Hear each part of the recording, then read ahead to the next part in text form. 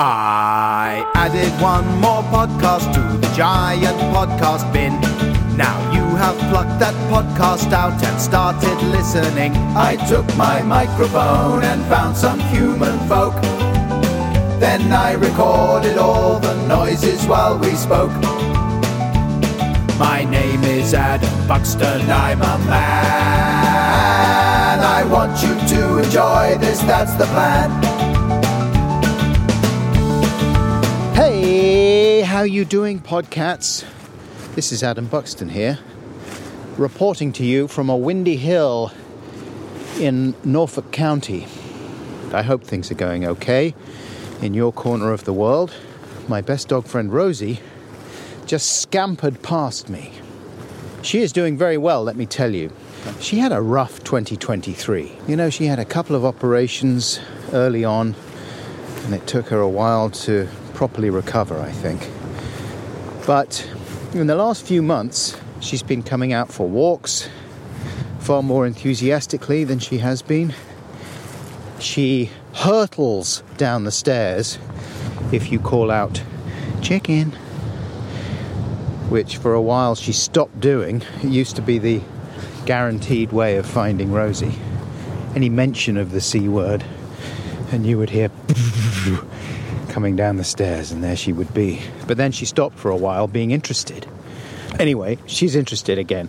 And also in the evenings recently, when me and my wife are watching highbrow art films on the projector, Rosie has rediscovered the joy of worrying the toy squirrel.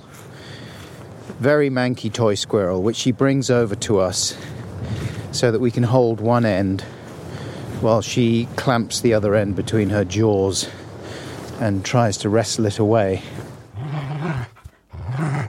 And I think that is the sound of dog joy. Anyway, so that's Rosie news for you. But look, we have a lot to get through. So I got the opportunity to speak to legendary German filmmaker, actor, opera director and author Werner Herzog towards the end of last year, 2023, when he was doing interviews around the publication of his memoir called Every Man for Himself and God Against All. And whether you're familiar with Herzog's films or not, this is a great book. It's a wonderful read, beautifully written, filled with details and anecdotes from his extraordinarily eventful and productive life so far, which range from the sublime and the frequently disturbing to the ridiculous and sometimes alarmingly unhinged. Here's a few Werner facts for you. Herzog was born in Munich in 1942 and grew up in poverty with his elder brother Tilbert in a small village in the Bavarian Alps. After moving back to Munich, the teenage Werner travelled throughout Europe and North Africa, where he contracted a parasitic disease that nearly killed him. In his 20s, Herzog applied himself full-time to filmmaking, with movies about madness, a dwarf uprising, and the Sahara Desert. By the time he was 30, he had embarked on his legendarily tempestuous working relationship with Klaus Kinski, the volatile and abusive German actor who starred in 5 Herzog films, including 1972's Aguirre, Wrath of God, about a group of 16th century Spanish conquistadors searching for El Dorado in the Peruvian jungle. Herzog and Kinski returned to the Amazon for 1982's Fitzcarraldo, in which Kinski played an opera fan who decides the best way to raise funds to build an opera house in the Peruvian city of Iquitos is to drag a steamboat over a small jungle mountain in the Amazon basin in order to access valuable rubber territory. Fitzcarraldo's famously arduous production, which involved dragging a full-sized steamer over a real jungle hill, as well as more crazy behaviour from Kinski, is documented in Les Blanc's film Burden of Dreams. Burden of Dreams is one of my favourite documentaries. It's up there with Eleanor Coppola's film Hearts of Darkness about the making of Apocalypse Now. Herzog later made his own documentary about his relationship with Klaus Kinski in 1999, entitled My Best Fiend. I recommend that one too. Over the years, Herzog has made many wonderful documentaries on a huge diversity of subjects, often featuring Herzog himself on camera interacting with the engaging characters he has a knack for finding. There's often inspired music choices as well to accompany particularly striking footage. And then, of course, another important element in the Herzog documentary canon is the Herzog voiceover. That same morning, I had an argument with Graham Dorrington over the accident of 10 years past. We touched on issues of responsibility and principles. I had to confront him myself. That's a clip from Werner's 2004 documentary, The White Diamond, which is about an aeronautical engineer who constructs a small airship to study the rainforest canopy at the edge of the giant Kaieteur Falls in Guyana, South America. I was due to record remotely with Werner in November of last year, 2023, with me in my nutty room in Norfolk and him in his study in the Los Angeles house where he lives with his third wife, the Russian photographer Lena Pisetsky. And I'd heard that Werner had had a few frustrating technical experiences doing remote interviews around that time. So I was a little anxious about him being able to plug in the microphone that we had sent out to him. Anyway, it turned out I was right to be anxious. This is a small section of our first attempt at recording. Can you hear me? Can you see me? I can hear you, but not especially well. Do you have the microphone that we sent along? Could you just give that a tap? Do you hear it? No, I don't think you're connected through it. So that will be a question of asking Zoom to select that microphone instead of the one that you have. And who asks? So all you need to do is go into the Zoom window, and on the bottom... I don't have a Zoom window. Where is the Zoom window? So if you can Where you... would I find it? So anyway, after about 15 minutes, where I'm thinking, oh God, I'm pissing off Werner Herzog, we got the mic working, but then he couldn't hear himself on his headphones. Select the speaker. It says is same as system. Does it? And then under it is leave computer audio options, test speaker and microphone. It doesn't say Yeti under select a speaker. No. Is the microphone... It says only same as system. I knew it would be grotesque. We spent the next 2 hours just with a microphone. Select microphone. So yeah, we spent around half an hour trying to get that working. And in the end, I said, well, look, let's see if we can reconvene. And thankfully, Werner agreed to do so. So Seamus, my producer, booked a podcast studio this time near his house. And after several weeks of doing interviews, I think Werner was a bit bored talking about his own life and the things in the memoir. So he was keen for our conversation to be completely loose and wild. So we talked about Werner's relationship with technology, including why he's reading out poems written by AI and what sign-offs he uses for his emails. We talked about therapy and whether trauma and conflict are best dealt with or buried. We talked about what Werner looks for in a face and what his problem is with David Blaine. And we talked about why someone needs to get him into orbit. We also talked for a while about the extraordinary story of Hiro Onoda, about whom Werner wrote a short poetic novel in 2022. It's called The Twilight World. Onoda was a Japanese soldier who was in his early 20s in 1944 when he was deployed to Lubang, a tiny island in the Philippines, where he and a small group of soldiers were ordered to hold their position at all costs. But when the island was taken by the enemy in early 1945, Onoda and 3 other soldiers withdrew to the jungle mountains, where Onoda outlived his compatriots and remained for 29 years, all the while believing that the Second World War was still going on. It wasn't until 1974 that he finally emerged from hiding, when a tourist who was on a quest to find, amongst other things, the legendary Onoda, succeeded in locating him. I made a joke at that point in the conversation for Werner about the tourist finding the Japanese soldier as part of a podcast series that he was working on, which I thought was a very amusing thing to say. Werner pointed out they didn't have podcasts in 1974.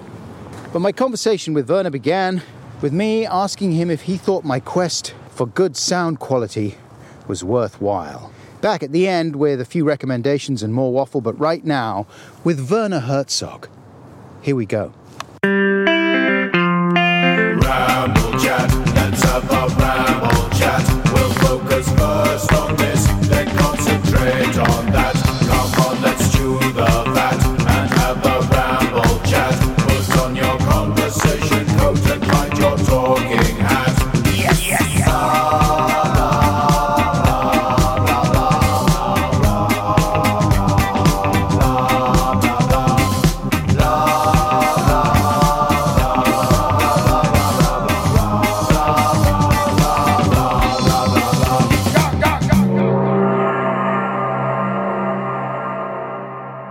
Hello, Werner. Good to see you again. Thank you so much for making more time for me. We tried this, of course, a few weeks ago, and we were confounded by technology. But we did our best. I mean, we tried for about half an hour to get it right, didn't we? Yes, we did our honest attempt. And did you think in that moment, because I could hear you and I could record what you were saying, even though I wasn't happy with the quality, were you thinking, come on, if I was you, I would just record this and get it done? I would do that because I'm in filmmaking, and you have to take under the pressure of the elements and under the pressure of all the obstacles, you have to do the best and do the doable. And nobody complains, for example, that the assassination of John F. Kennedy was recorded on an 8mm camera by an amateur, and every single frame now counts as a historical document. But of course, we are not doing history, we are just speaking to each other. But under the circumstances of a film set, you have to do the doable. Yeah. And in general, how is your relationship with technology? Has it worsened over the last few months of you doing international Zoom interviews and that kind of thing? No, it has not. It has never been a bad relationship. I'm most curious about what is going on in technology. I'm at the cutting edge in many things. For example, artificial intelligence. I want to know what's going on there. I want to know what is going on with brain research. I want to know what is going on with the internet. I want to know what is going on with virtual reality. So I'm most fascinated and very curious about technologies. And what are the aspects, though, of artificial intelligence and other aspects of everyday technology that you're less enthusiastic about?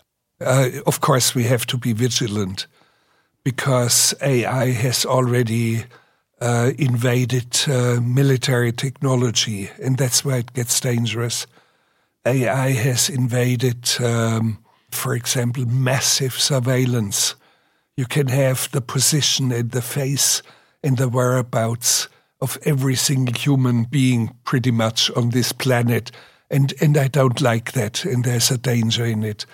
And artificial intelligence can create all sorts of lies and artificial parallel truths, fake news. So it's in abundance out there. But at the same time, I think it is a tool that has phenomenal possibilities. It's really extraordinary, and you don't have to be a scientist to see it and know it. And we should grasp the possibilities and be vigilant, most vigilant at the same time. I personally do not use it because I'm asking myself, how much would I delegate my own thinking to artificial intelligence? how much would I delegate my dreams to artificial intelligence? I don't want that. Have you ever tried using ChatGPT just to see how it works? Yes, my younger son, who is very good with computers, he has, for example, for a new book that I just finished, which is called The Future of Truth. Much of it is about fake news and, of course, artificial intelligence. He has asked ChatGPT about an essay, a short essay about an invented scientist. A friend of mine who is a medieval historian, sick and tired of having endless footnotes verifying certain quotes, invented a scientist named Igor Gurevich. And Igor Gurevich says something very intelligent, and it's inserted in his book, in his text. Other scientists found this quote most interesting and re-quoted it. And it became a whole avalanche of secondary literature about it. However, Igor Gurevich does not exist. It's actually a childhood toy of my friend, a little pink plush piglet named Igor Gurevich. And I said, if Igor Gurevich has become part of the scientific community, could I have the expertise of Igor as an archival consultant in one of my films? And I actually did that. and of course, Igor Gurevich does not exist. Uh-huh. Now, artificial intelligence gives a short biography. Igor Gurevich is very versed in Latin medieval texts and has a PhD from Oxford University, and even has worked as a creative and research consultant for various film projects, and on and on. It's just completely strange. So you can deceive the artificial intelligence into hallucinating. Mm-hmm. Do you think that you would be able to spot the difference between a poem written by AI and a poem written by a human? That's a very intelligent question, because I was approached a few months ago by 3 young publishers and writers who asked the predecessor of ChatGPT to write poems. And they got about, I don't know, many thousand poems. They made a selection of close to 100. Some of them are phenomenally good and interesting. Some of it so good that I thought it is better than most of poetry I have seen in the last few decades from real writers. Wow. And they were insistent that I had to speak the voice of the robot for the audiobook version of it. The book is called I Am Code. And the big question was, should I speak with a robotic voice, like, for example, Stephen Hawking, the cosmologist, would speak. He was, of course, paralyzed and in a wheelchair and could only speak through an artificial robotic voice. And it sounded very robotic, very technical. And I said, no, I should speak it like trying to be human, because some of these poems are desperately longing for being human, a human voice. And I gave all the emotion and all the longing into it you can get. And it's a very, very fascinating work I've done. How is your emotional voice different to the voice you're using to talk to me now? Oh, well, we are talking as if we were meeting in a restaurant or at my home or so. But of course, there is such a thing as a stage voice. Right, more dramatic. And a certain emphasis and certain precision. And there's one poem where the poet, in this case, of course, artificial intelligence, is pleading, please do not sell me to the highest bidder on eBay. Please listen to me. Please pick me up from the street. I'm down on the ground and I'm so beautiful. And I'm the jackdaw that comes to town every morning to steal a coin. And so, beautiful, and I'm pleading with everything that I have in me. And of course, stylized, a stage voice. Yeah. Oh, that sounds good. I'll seek that out. Do you spend a lot of time on the internet yourself? No, I do not. Very little. Actually, I use the internet. We are using it right now because we are connected via Zoom. Yeah. And I use it as my principal tool of communication, emails. I do not use a cell phone. I don't have a cell phone, which is odd because I seem to be the last holdout among the thinking people. Yeah. At this point, I think we can call that perverse. No, it is not. The rest is perverse. All the others are perverse. Because I do not want to delegate my experience with the real world to applications. And there's a wonderful example. Recently, I was editing a film. My editor's girlfriend came every morning to bring us croissant and some coffee. After 4 weeks, she couldn't find us and makes a frantic call. Her GPS was down. She could not find us, but it was from her place 5 traffic lights straight. On the 5th, you turn left and then immediately right and you were there. Yeah. Less than 2 miles. You know it after driving that once and looking what kind of building there's out there and how the street is named. She never looked at that. She derived her knowledge from an application, and she could not find us. I know. I think about that a lot. I mean, if you believe in the concept of neuroplasticity and the brain's ability to evolve and change over time if you think in different ways, then I do worry about the extent to which I'm losing the ability to recall information, to memorize certain things, because my instinct is always to Google it if I can't think of something. Yes, and this is why worldwide, for example, certain abilities are going down, and it's measurable. Yeah. I think there's a so-called PISA study about language skills in schools or mathematical skills in schools, and it goes down in the United States, dramatically going down, in Germany going down, pretty much worldwide, and I do believe it has to do with the worldwide use of cell phones that take the task of calculating away from us. And your cell phone doesn't discover anything. It just ruminates on what is out there and what has been articulated and what has been written down. But it's not creative. It could help you discover things, though, couldn't it? It could, yes. No, I'm not against cell phones. I find it most fascinating how it's used. It's only overused. And it's very, very easy to find a proper way to deal with it and to understand, for example, this is invented now. This is fake news. You can tell there's a tone to it. And very young people discover it with great ease. They do not have to go into encyclopedias and verify this or that. They can tell. And I think you can tell without hating the tool, without hating the internet.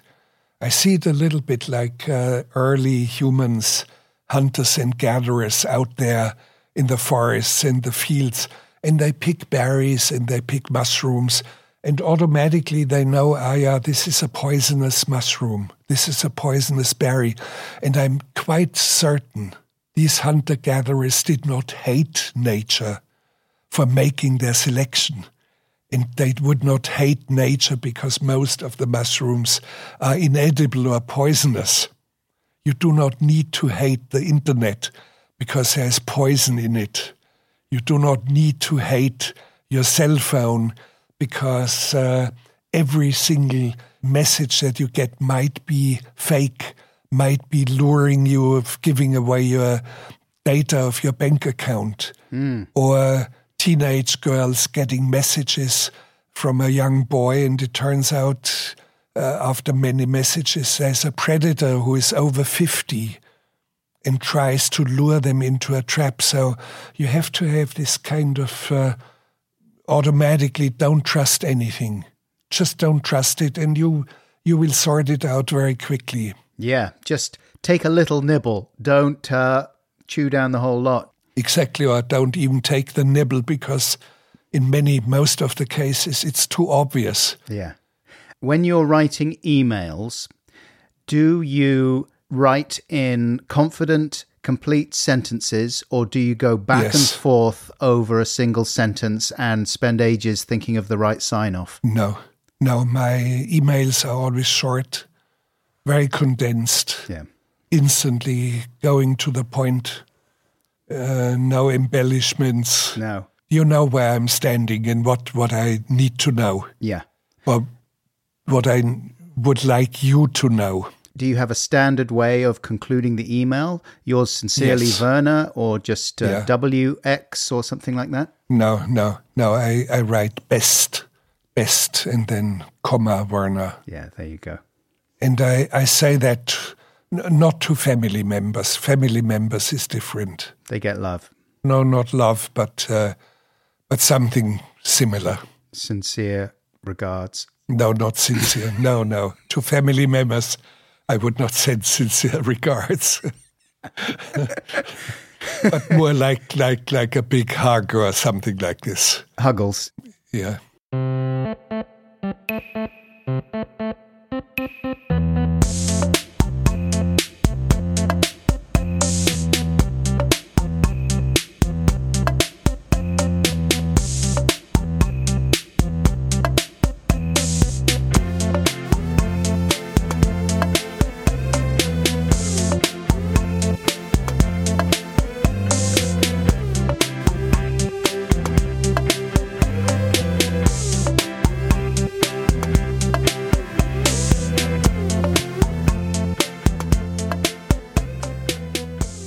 So you're in Los Angeles right now. Yes. I'm interested in what ordinary life is like for you a little bit, because obviously your films, your documentaries, your writing tend to focus on the more extraordinary. And I was wondering if you could tell me about some of your more banal routines in Los Angeles. What do you have for breakfast? Do you go out for breakfast, for example? No, I do that at home, and I cook a lot, or my wife cooks a lot, but when it comes to, for example, a lamb shoulder, I will do that. Mm-hmm. Or a steak or fish or whatever. I'm lousy with soups and lousy with sweet things. But there is no such thing as a daily routine, because every day has different unexpected challenges. But I do my own, much of my own taxes myself, and writing a screenplay or writing a book, like my memoirs, I would do, let's say, 3 hours working on my tax returns, and then write 3 hours. And it comes with ease, because it's my life that I've carried in me and with me all the time of my life. So I write, let's say, 15 pages in one go, and then I go to the pharmacy, or I cook something or whatever. So I do the daily things. I drive my own car. I walk on foot a little bit, not enough, but... It's not a great city for walking, obviously, Los Angeles, no. And yet you are a great walker, and you've always loved walking. You say that only if you walk does the world reveal itself to you, and I think that's definitely right. But whereabouts, do you go up to Griffith Observatory, for example? Do you go hiking up there? No, and I have not been at the beach, for example. Mm-hmm. Although it's only half an hour by car, I'm not a beach person. It sounds like you're not getting the most out of Los Angeles, if you don't mind me saying, Werner. I have a very low profile. Mm-hmm. You won't see me at red carpet events. You will not see me at parties.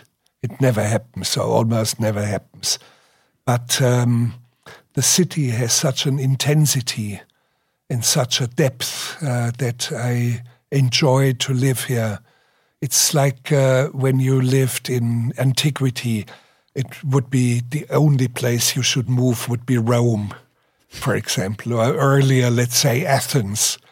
And in Renaissance times, of course, you had to move to Florence. And today you have to be in Los Angeles, maybe in Shanghai, because of the cultural depth. And everybody immediately thinks about the glitz and glamour of Hollywood, but that's a thin crust. And it's misleading because almost everything of importance for the world was created in Los Angeles, originated from here. And I'm speaking of banalities like aerobic studios. Such banalities are, but the big things like the internet. The very internet was born here in Los Angeles. Reusable rockets are being built inside of the city or the perimeters on the southern edge of the city. Many, many things come from here, and they determine what is going on in the world. Yes, it's the city of dreams and nightmares. No, well, nightmares, yeah, sure, you do have a phenomenal amount of homeless people, which is it's outrageous how a civilization like this, a country as wealthy as this, would ever allow this. Yes, of course, some of it is ambivalent, like everything in the world. There's ambivalence for me in my own country, Germany. But for those who are into writing, for those who are into mathematics, for those who are painters, they all are now here in Los Angeles. Filmmaking, of course, as well. And I'm not only speaking of the film industry, I'm also speaking of the margins of it, the wild fringes of it. The independent cinema doesn't really exist, but let's say experimental films outside the mainstream. It's all here. Yeah. So you've been doing a lot of interviews recently around the publication of your memoir, Every Man for Himself and God Against All.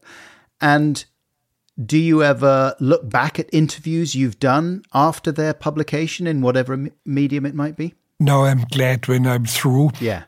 And of course, I understand that one has to be cautious with doing it too many times because you talk yourself empty. Yes. Very easily, or you start to become repetitive very easily. I don't want to become a parrot of myself. And because of that, I'm glad that we are not speaking about this and that aspect of my memoirs or of my previous book or whatever.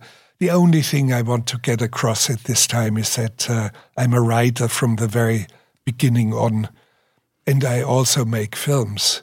And to make it understood, I have a simple formula that film is my voyage and writing is home. And I've been a writer all my life, and I have said it since decades that possibly my prose and my poetry will outlive my films. So it's the only thing, but it normally goes in one ear of my person with whom I speak and goes out the other ear. So, but it's okay. Time will settle it. Well, I've really enjoyed your writing. I mean, I love the memoir, and I loved the fact that you concluded the memoir by stopping mid-sentence on the last page. Yes, that's unusual. You do not see anything like that in literature. Yeah. But I think of course, there are events and crazy things in life that I experienced and in a density that's unusual. But I think it's a style, it's a prose that will make it last long. And I gave a warning in my book, in my memoirs, in the foreword, because if you have a book that ends in mid-sentence without even ... you think there's some printing mistake, and you would complain and send it back to the bookstore or to the publisher and ask for a new copy. And this is why I'm explaining it, why it stops mid-sentence, and it has to do with the Japanese soldier Hiro Onoda, who was the last soldier who fought the Second World War more than 29 years after the end of the Second World War, still believing that the war was on. And of course, seeing proof for it, airplanes, warplanes going over his Philippine island, moving west, meaning it was a Korean War already. And then 6, 8, 9 years later, for many, many years, B-52 bombers, battleships passing by. And that was America's already next war in Vietnam. So, but for him it was clear the war is still on and he had to fight on. And it was a fictitious war. But much of it was not fictitious because he survived 111 ambushes. And 2 of his last comrades were actually shot dead in ambushes right in front of his eyes. And we were in contact. We met various times in Tokyo and had a very intense rapport. And he said to me once in discussion about time that you can see the future. And he saw it once. The sun was low, a bullet was fired at him. And with a low sun, it has a glow like a tracer bullet, an orange kind of glow coming at him, right at his solar plexus, and would have killed him. He has no time to think, no time to duck. He just rotated his body to the side, and it whizzed by 2 inches away from his chest. And that was that. And with that in mind, I was writing, and all of a sudden, in the corner of my eye, I see something shooting at me in this copper glow and greenish iridescent. And I look up, and it was not a bullet, but a colibri, a hummingbird. In the very moment I had taken off my hands off my laptop when I looked up, and I looked back at the page and I thought, well, this is my last chapter anyway. I should stop it right where I stopped. What if a bullet had come and had hit me? For the second time. What if Yes, so I just stopped right here and then. And I actually left it so. And the publisher was very surprised about it. And they said, this is unprecedented in literature. And I said, let it be unprecedented. And they got it. And they left it like this. And they said, please don't add any ... Yeah. In mid-sentence where it stops. So they're unusual. There's a prose in it that is unusual.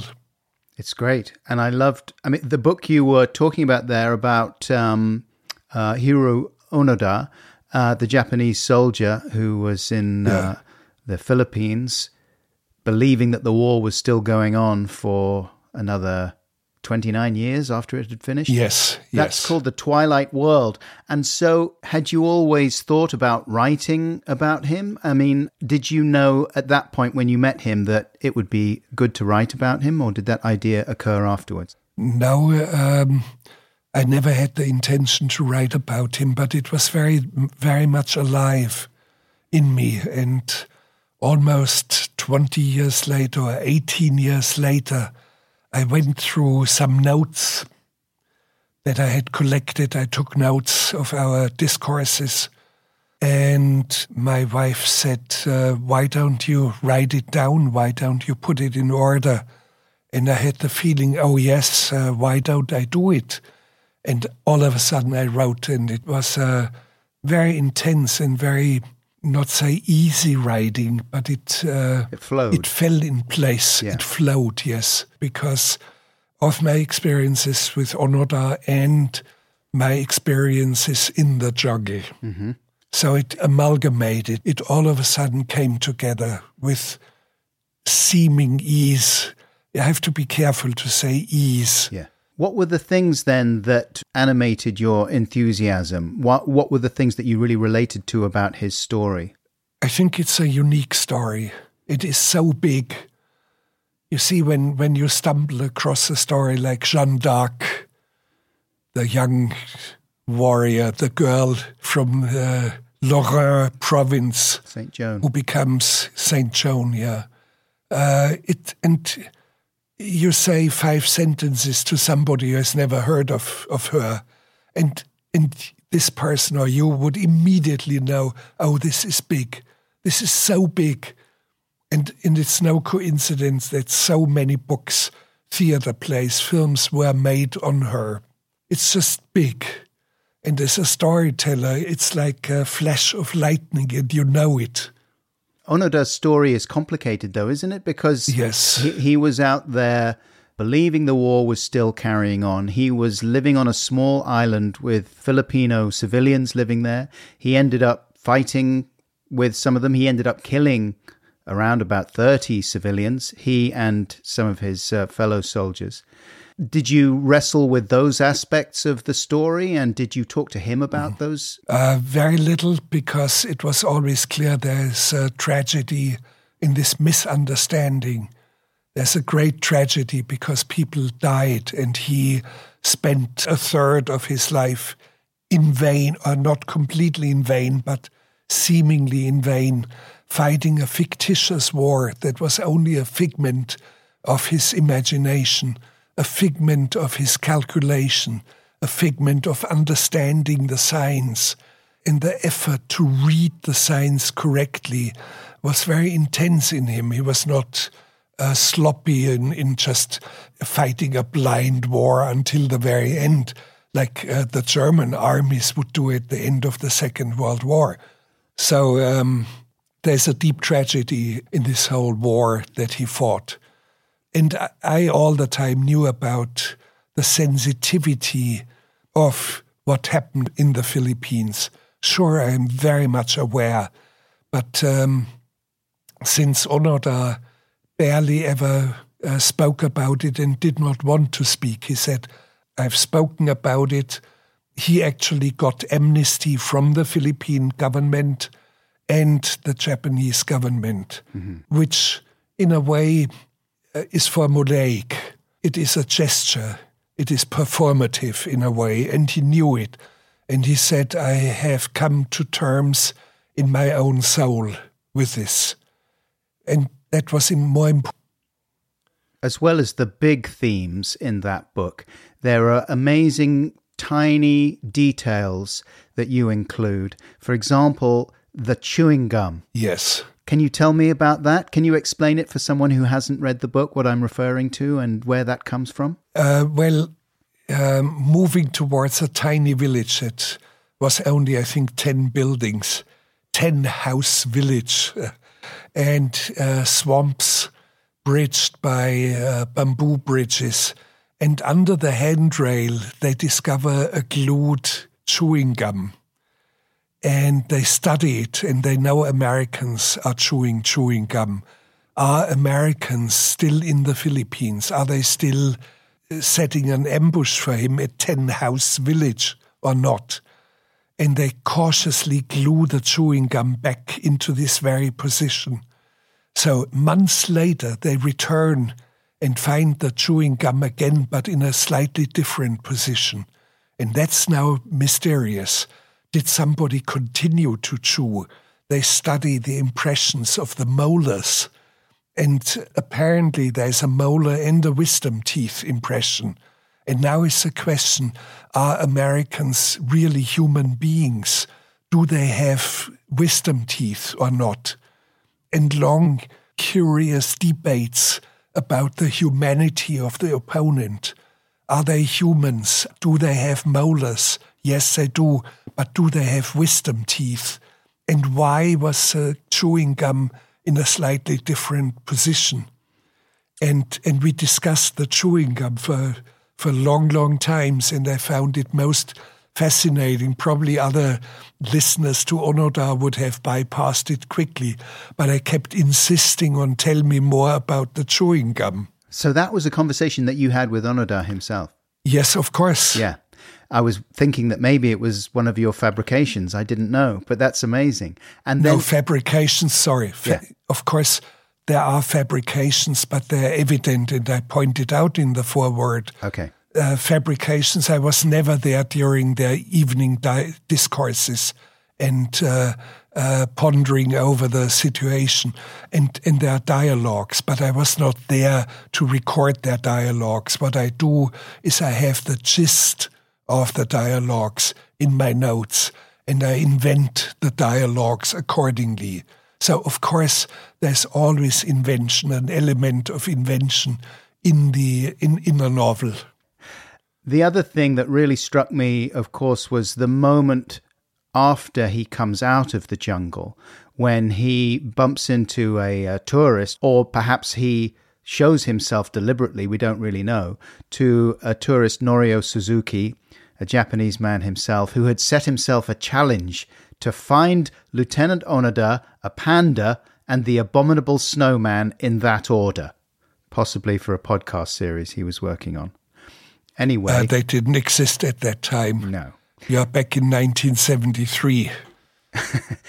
So he found Onoda quite quickly, only a few days after beginning his search. Yes. And then he informed Onoda, obviously, that the war had ended, and told him what had been happening in the interim. Yeah. And he told him about the atomic bomb, and he told him about the moon landings, and he told him about the Vietnam War. And from Onoda's perspective, that moment is just extraordinary. It must have seemed to him totally horrific. The idea that most of us have of progress as being mainly benign overall, to Onoda, it must have seemed just completely awful and tragic, the things that had been happening. Yes, I cannot follow all the details of his feelings because he would be taciturn about it. He had notifications that the war was over before because leaflets were thrown down from aeroplanes, and he found leaflets in Japanese.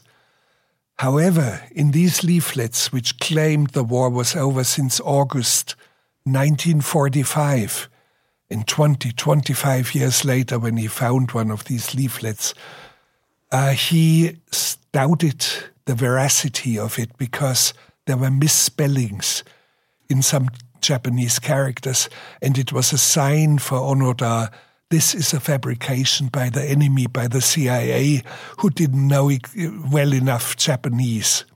So he doubted it. And here there must have been some doubts, and this is why Onoda said, go back to Japan, bring me one of my former commanding officers, and only if a commanding officer issues competent military orders to me to cease hostilities, I will surrender. And that's exactly what happened. 3 weeks later, a major was reactivated and brought to the Philippines and issued military orders, and Onoda then surrendered. And when you were talking to him, did he strike you as being totally sane, or was he someone who was damaged by the experience, who seemed unhinged? No, absolutely not. The sanest of sane. The most dignified human being that I have ever seen in my life. The most together, and of course he was appalled when he saw Japan returning. For Onoda, seeing Japan as it had evolved into a consumerist society was a real shock. And he believed, and he had the feeling it had lost its soul. And at the same time, the ultra-right tried to occupy him and drag him into their ranks, political ranks, and he disliked that as well. He said, I fought for Japan and the emperor and not for a political party. And he actually left Japan going to Brazil, to the Mato Grosso. One of his brothers had actually started a cattle ranch, and Onoda started a cattle ranch in Mato Grosso, living and working there about 6 months per year, and then returned to Japan, but only for teaching school kids in survival techniques in the jungle. Very dignified, very clear in his life, in his behavior, in his attitude. But the most striking is the deep, quiet dignity he radiated.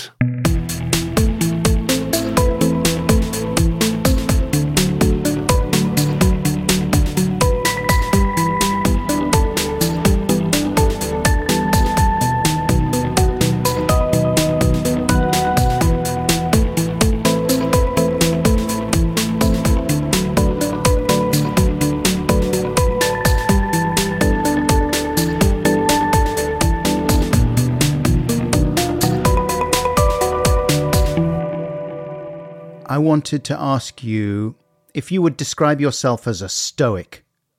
That's a difficult question. I can't really self-describe me easily. But let's say in real adversity, in real chaos, in real danger, you can throw anything at me and I will deal with it. But it's not necessarily stoicism. It's an attitude in life. It's an attitude with the real world and responsibilities that I have and a sense of duty that I have, almost like the qualities of a soldier and the attraction of Onoda. Part of it for me is his phenomenal qualities as a soldier, the kind of loyalty and sense of duty and dignity as a warrior. Did you yourself always have that discipline and that sense of duty, or was it something that you acquired? Well, the sense of duty and responsibility I acquired very young in post-war time, where we, the children, the boys, had to take over the responsibility of the missing fathers. They were either dead in the war or still in captivity. And my father didn't factor in my life, so we immediately started to re-educate our mother. We were not educated by our mother, we were educated by the situation. And as children, we started to earn money, adopt responsibilities, roll up our sleeves and, in my case, start my own film production. And I worked the night shift as a welder in the steel factory because I needed money for my first films that nobody would finance. So responsibilities early, duties early, it came naturally, and it was good that it was like that. And then other qualities like discipline came sometime through catastrophes, came through adversities, where I knew I had to be disciplined. Otherwise, I would create a catastrophic event that should not happen. Are you talking in terms of working with film crews and actors, or is that just in your personal life as well? I think it was earlier than working with film crews in my personal life. Mm-hmm. And in my memoirs, I describe an incident where I attacked my older brother with a knife and wounded him. Not seriously, but something like that must never, ever, ever, ever happen. And it jeopardized the whole fabric of the family. And it was so catastrophic, not in the result of let's say, the attack itself, but so catastrophic potentially, so devastating that I had to immediately take action and change my attitudes. And you attacked him out of anger, or was this just horseplay gone wrong? No anger. We would horseplay, and until today I describe an incident that appalled everyone. A few years ago in Spain at a restaurant, I was studying the menu and my brother put his arm around my shoulders and then losing the grip of my shoulders, and all of a sudden there's some sort of sting in my back and some smoke, and he has just put my shirt on fire with his cigarette lighter and I ripped off my shirt. Everybody around the table was appalled, but they cooled my back with Prosecco, and my brother and I laughed so hard, and nobody understands this kind of rough horseplay, roughhousing. Yes, I was roughhousing, but beyond the roughhousing, there was once an incident that was not roughhousing. It went way, way, way too far. Were you the person that was most shocked in that incident, do you think? Yes, of course. I'm shocked until today. Mm-hmm. And so that was a watershed for you, and you thought, okay, I don't want to be that person. But these things happen to young people, and we better learn from the mistakes. Yeah. I'm a result of my mistakes. I'm a result of my defeats in many other ways. Yeah. So you're able to have that self-knowledge, it seems, sort of automatically. I'm thinking of the fact that you've said you think psychoanalysis is to blame for some of the worst aspects of the 20th century, you said. And Is that the case then? Do you think that you are just quite good at knowing yourself instinctively and setting your own limits? It's not instinctively, learning through experience, learning by being exposed to the real world. All the important things I never learned in school.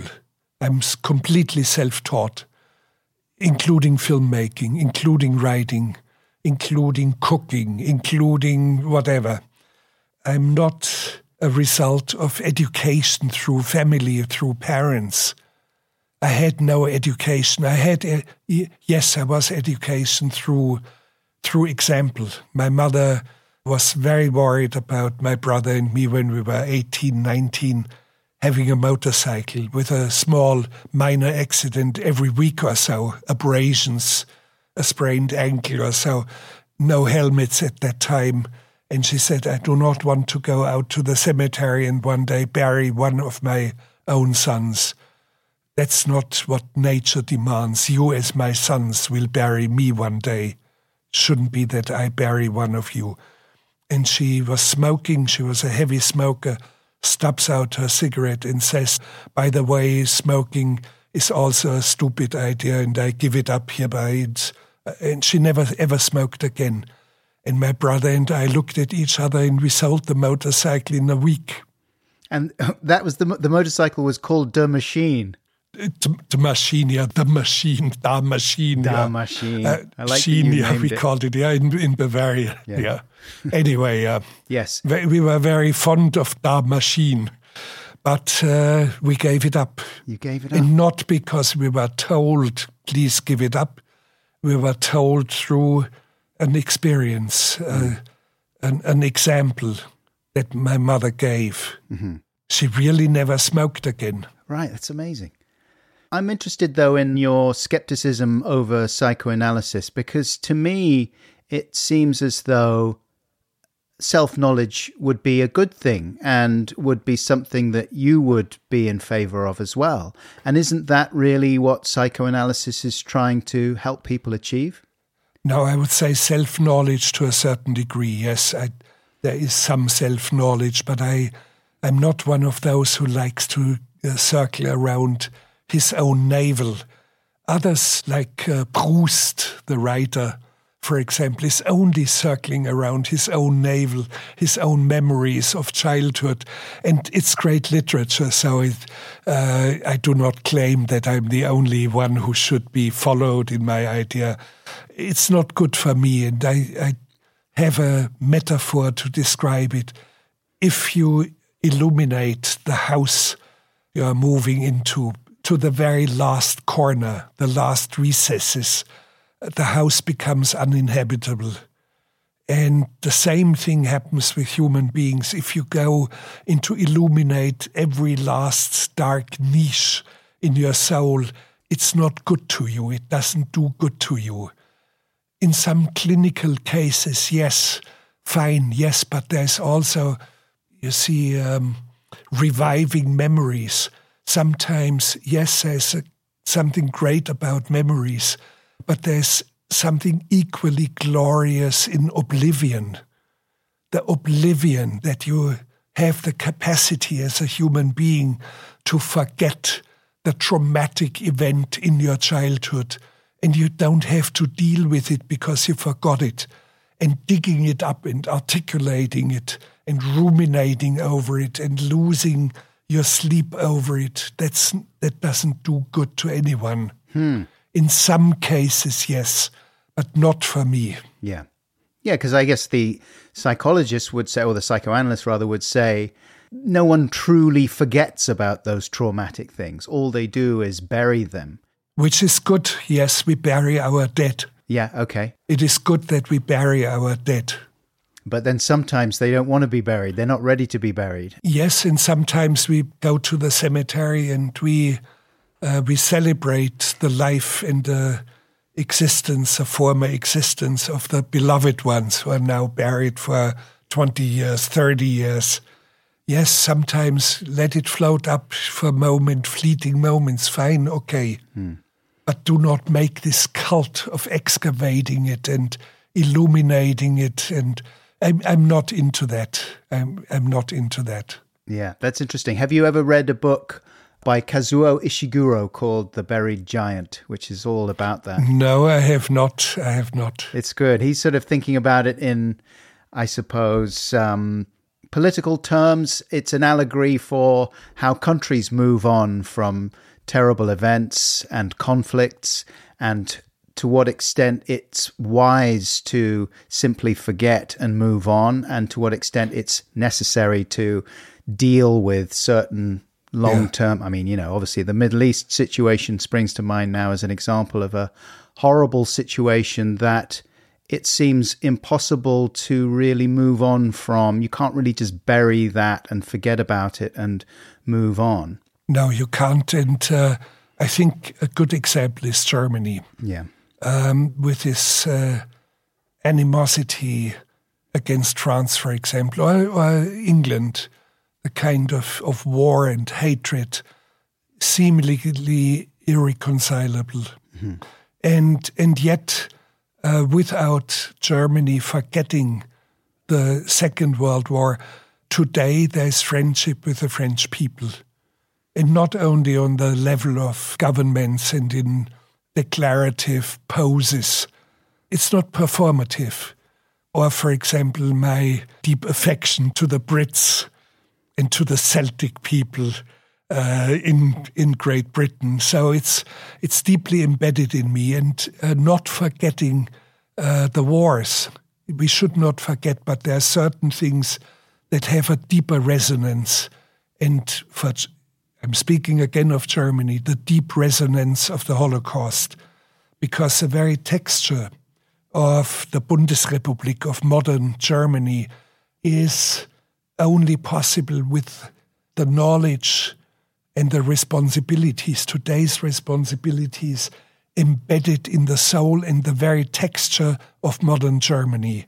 It's not only not forgetting it, it's a very texture. And because of that, Germany has a specific responsibility in whatever is happening in Israel, against Israel, or Israel doing things in wars. There is a certain responsibility, no matter what. And you do not need to approve everything Israel is doing.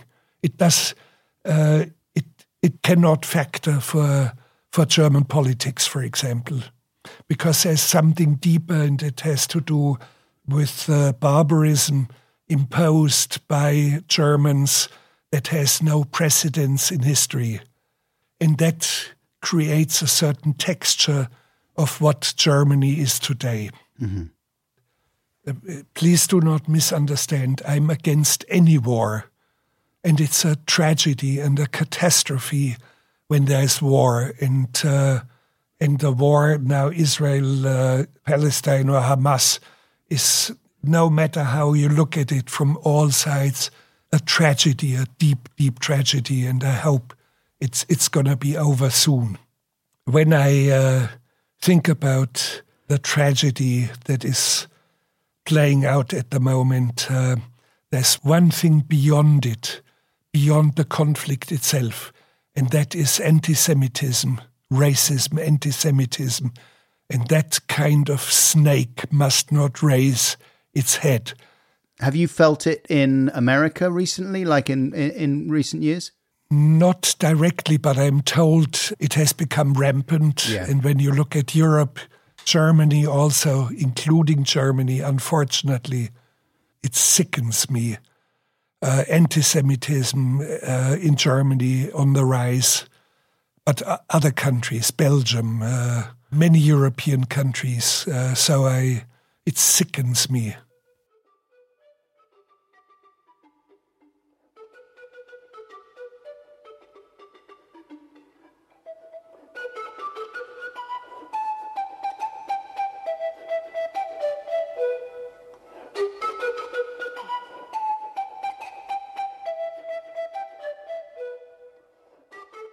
I was watching My Best Fiend in advance of talking to you. I'd seen it before, but I wanted to go back and watch it again.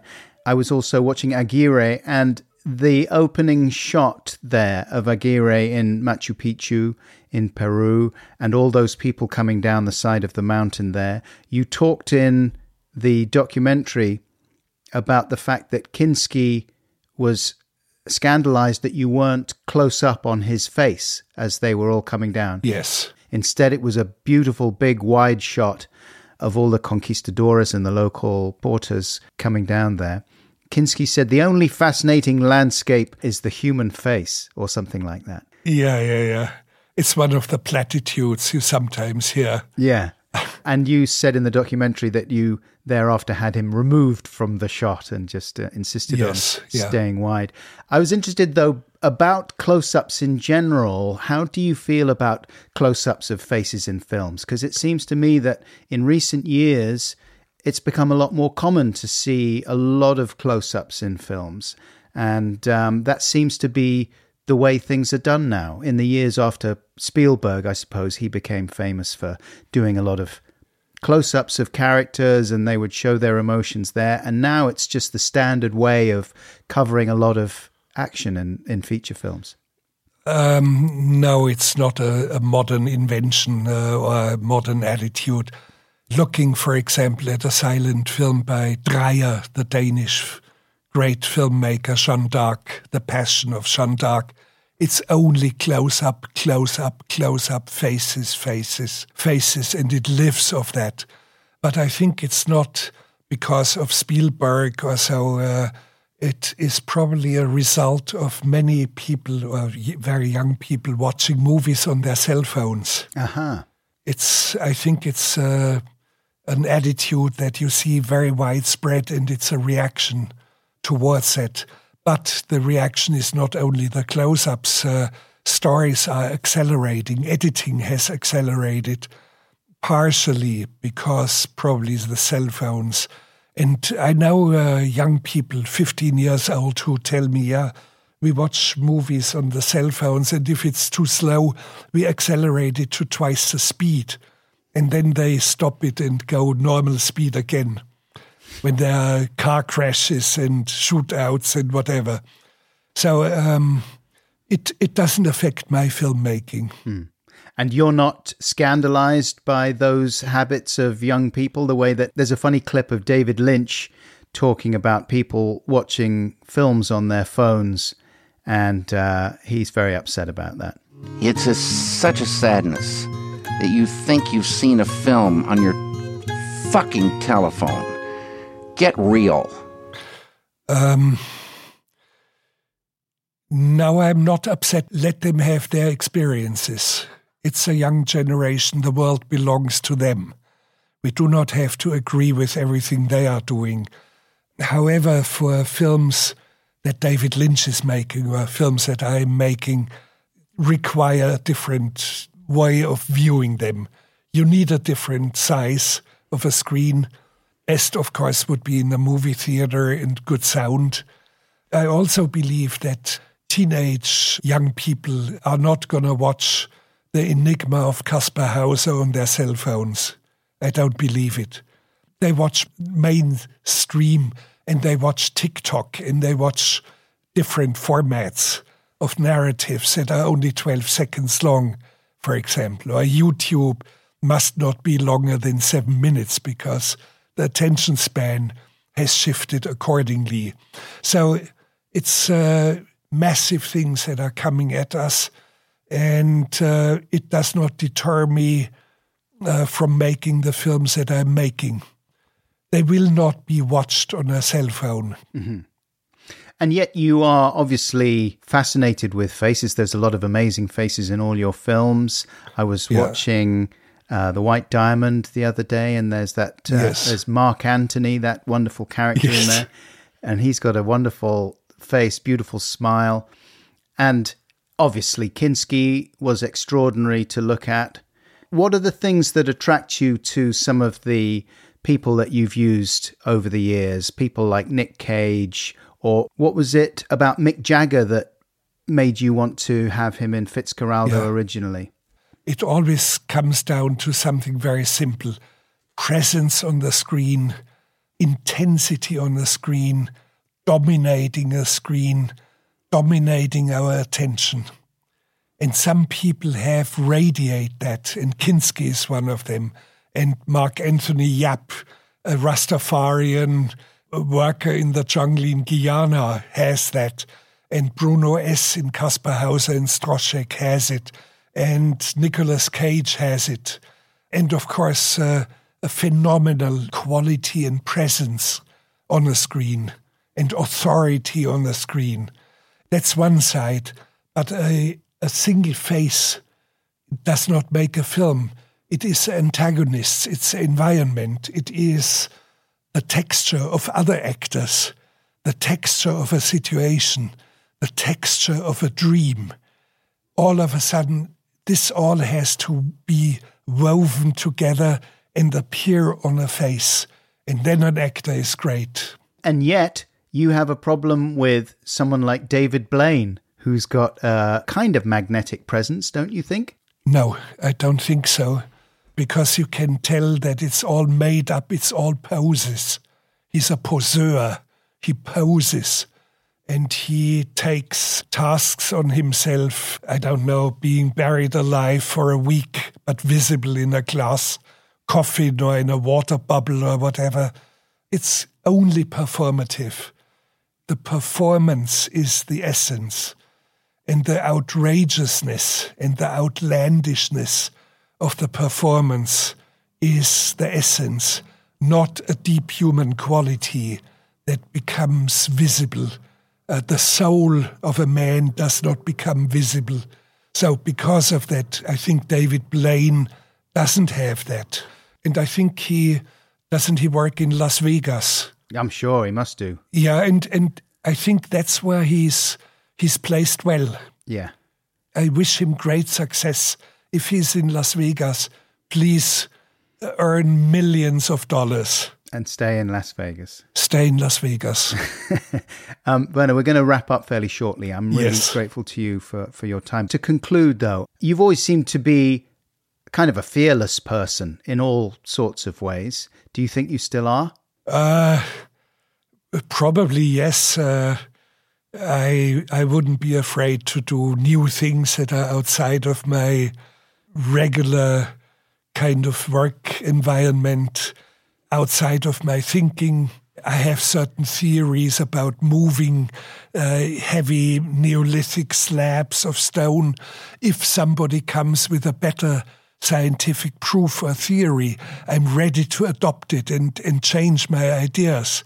No, I'm not afraid of anything. Wow, that's such an impressive statement for... And it goes as far as I've seriously applied for being on a space mission. A Japanese billionaire invited 8 people to join him on a mission around moon, circling moon in a spacecraft and not landing on the moon but returning then a few days later to Earth. I applied seriously against objections of my wife. Serious objections. I applied, but I was not chosen. Oh dear, why didn't they choose you? I don't know. I made an argument. Finally, a poet should be out there. Yeah. Give me a camera. I will send a daily poem from behind the moon. Let me be on it, but I was not chosen. But what I'm trying to say is, I would have the guts to go out on a space mission at my age. I think it would be very good if you were out there doing commentary from space. Of course, it would be marvelous. I mean, they got William Shatner up there, for goodness sake. Who is that? Oh, he's Captain Kirk from the TV show Star Trek. Okay, I understand, yeah. No, there should be a poet out there. Yes. What does frighten you then? Some things must alarm you. Stupidity. Right, okay, yeah, fair enough. There are some hair-raising descriptions of illnesses that you've endured in your memoir. I'm thinking particularly of one time in the Congo when you were out there. And what happened to you there when you were having rats scurrying over you? Yeah, that's okay. That happens. And actually, it didn't frighten me at that time. There was just... How did you get ill that time? I had some parasite, whatever. It does happen. And you have to deal with the situation as good as you can. And there's no fear or no whatever. You cannot stay out of challenges and dangers when you are doing things like going on a space mission or going to an African country where there's civil war. Mm-hmm. So you have to be cautious, but you may be caught by something. But it depends on how important your cause is. Why do you go out there? What is the project? What is the insight you are trying to gain from it? And I was absolutely convinced I would not see my 18th birthday. And I'm still around. So you don't spend time thinking about mortality and the end? Sure, of course, but that's what happens to all biological life. It goes very quickly, and that's it. But it's beyond biological life. Our galaxies will be black holes in billions of years, so there is probably nothing going to be left of that either. Well, we don't know yet enough about it, but there's no permanence. And it's the most natural thing. So you better accept it as it is. I heard a story you told about being in a plane that had to make an emergency landing and you refused to adopt the crash position. Is that right? Oh, yeah, I didn't. I found it too humiliating. I wanted to see what is coming at us when we crash land. You see, the landing gear hadn't deployed. We had to belly land. And I didn't adopt the crouch position. I was banned for a lifetime from using this airline. It was a small airline which went extinct 2 years later. I survived the airline that gave a lifetime ban to me. But you see, when it comes to crash landing, you will either crash land in a way that we survive, and it's wonderful to see how you survive. But if you perish, I better see it. Yeah. And I do not want to perish with my head down and ass up in the air. That's not my thing.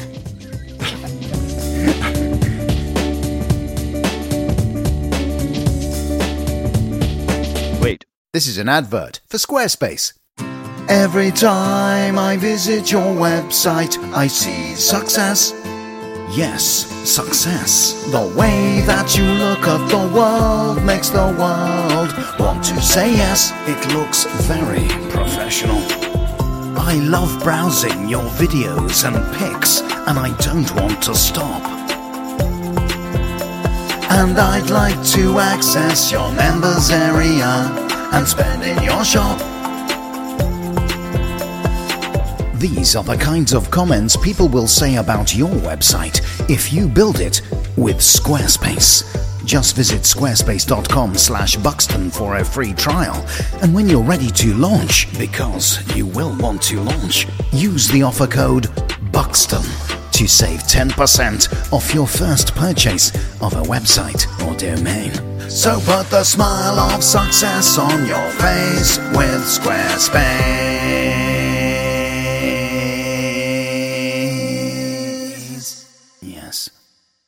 Continue. There is some sort of a harmony. It is the harmony of overwhelming and collective murder.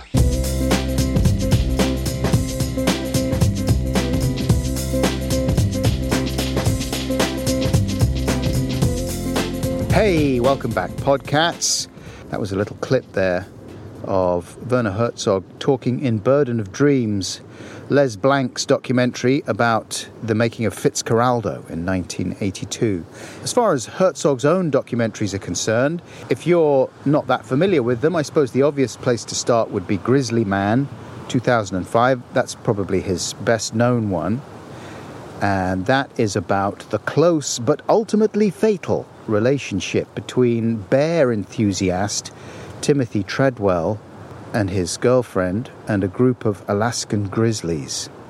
Other favourites of mine include 2016's Into the Inferno, in which Herzog and volcanologist Clive Oppenheimer get very close to some spectacular volcanoes. There's 2004's The White Diamond, which I mentioned in the intro, aeronautical engineer who constructs a small airship out in South America.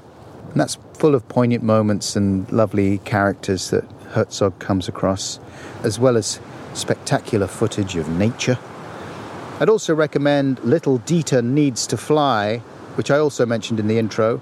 That's from 1997, and it's about the German-born Air Force pilot who was shot down in the Vietnam War and held prisoner by the Viet Cong before successfully escaping through the jungle.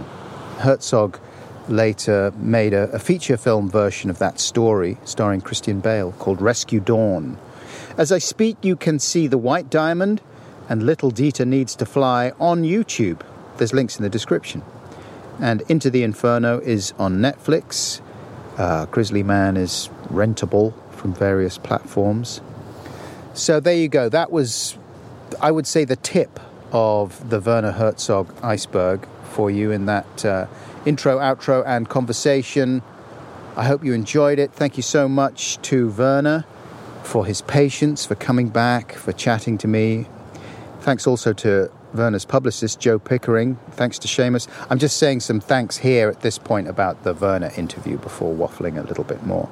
So there you go, that was Werner. But if you found any of that interesting, I do recommend the memoir, Every Man for Himself and God Against All. If you're up for some slightly more trivial waffle, then you might like to know that Adam Buxton appears on a new podcast, or relatively new podcast.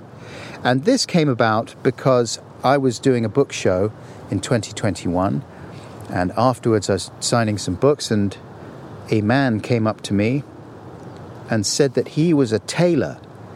Stuart, his name was, and Stuart Hardman and Stuart Hemming own a tailor's on the outskirts of Tunbridge Wells called Hardman and Hemming, and they have started a podcast, partly for fun, but also just to try and get an extra bit of business in. Times are tough for tailors, as they are for so many other people, and so they've started this podcast called Get Shirty, which I want to give a shout out to. And I went along and got myself measured up for a suit. I thought, yeah, okay.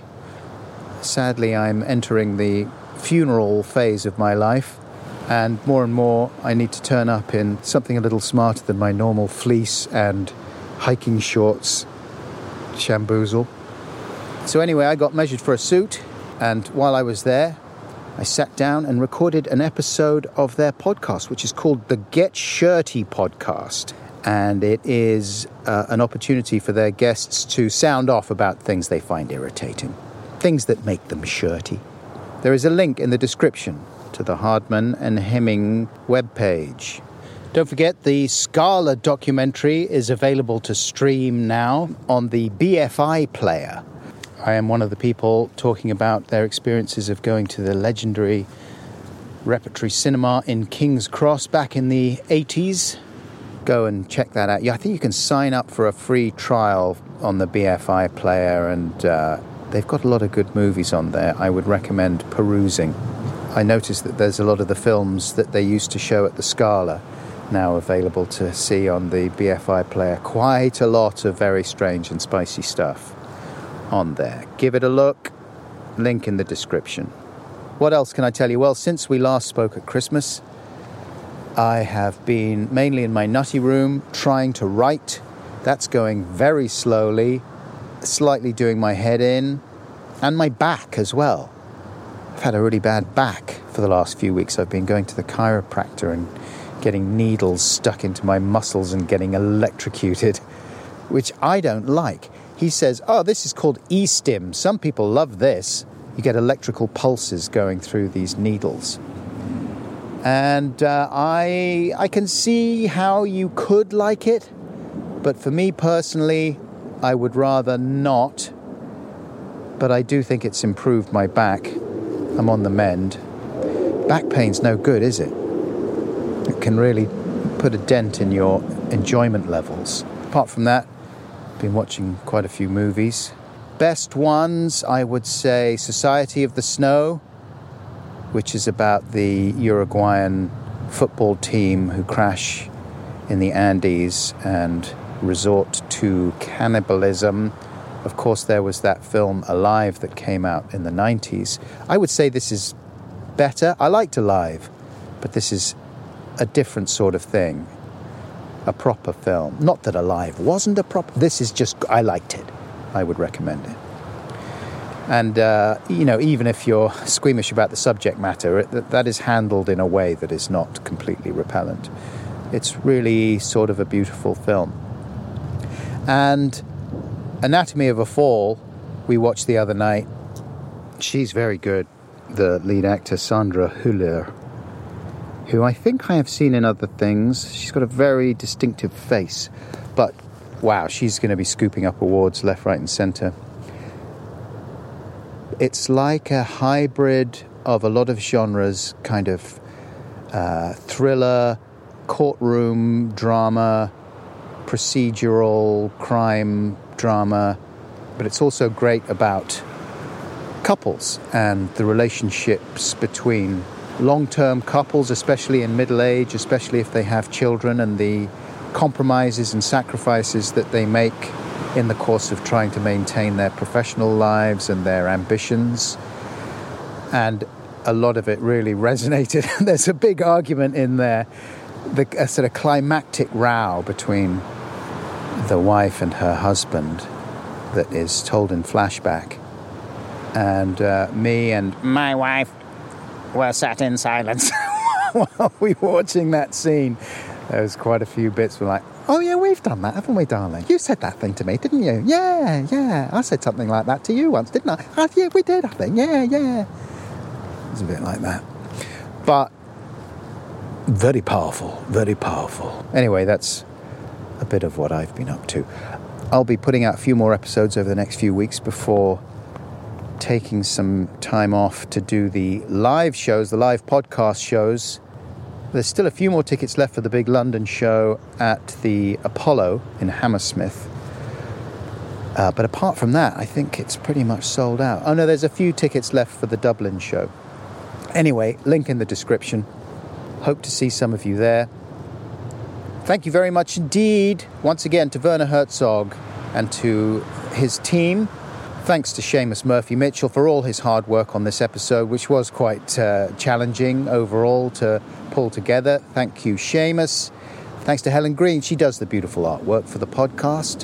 Thanks to everyone at Acast for all their help and sponsor liaison. But thanks most especially to you. Hope you enjoyed this episode. Thanks for coming back. And before I head back into the wind with my best pal Doglegs, I would like to offer you a New Year's hug. Come here. Hey. How you doing? Good to see you. All right. Take care, please. And for what it's worth, I love you. Bye!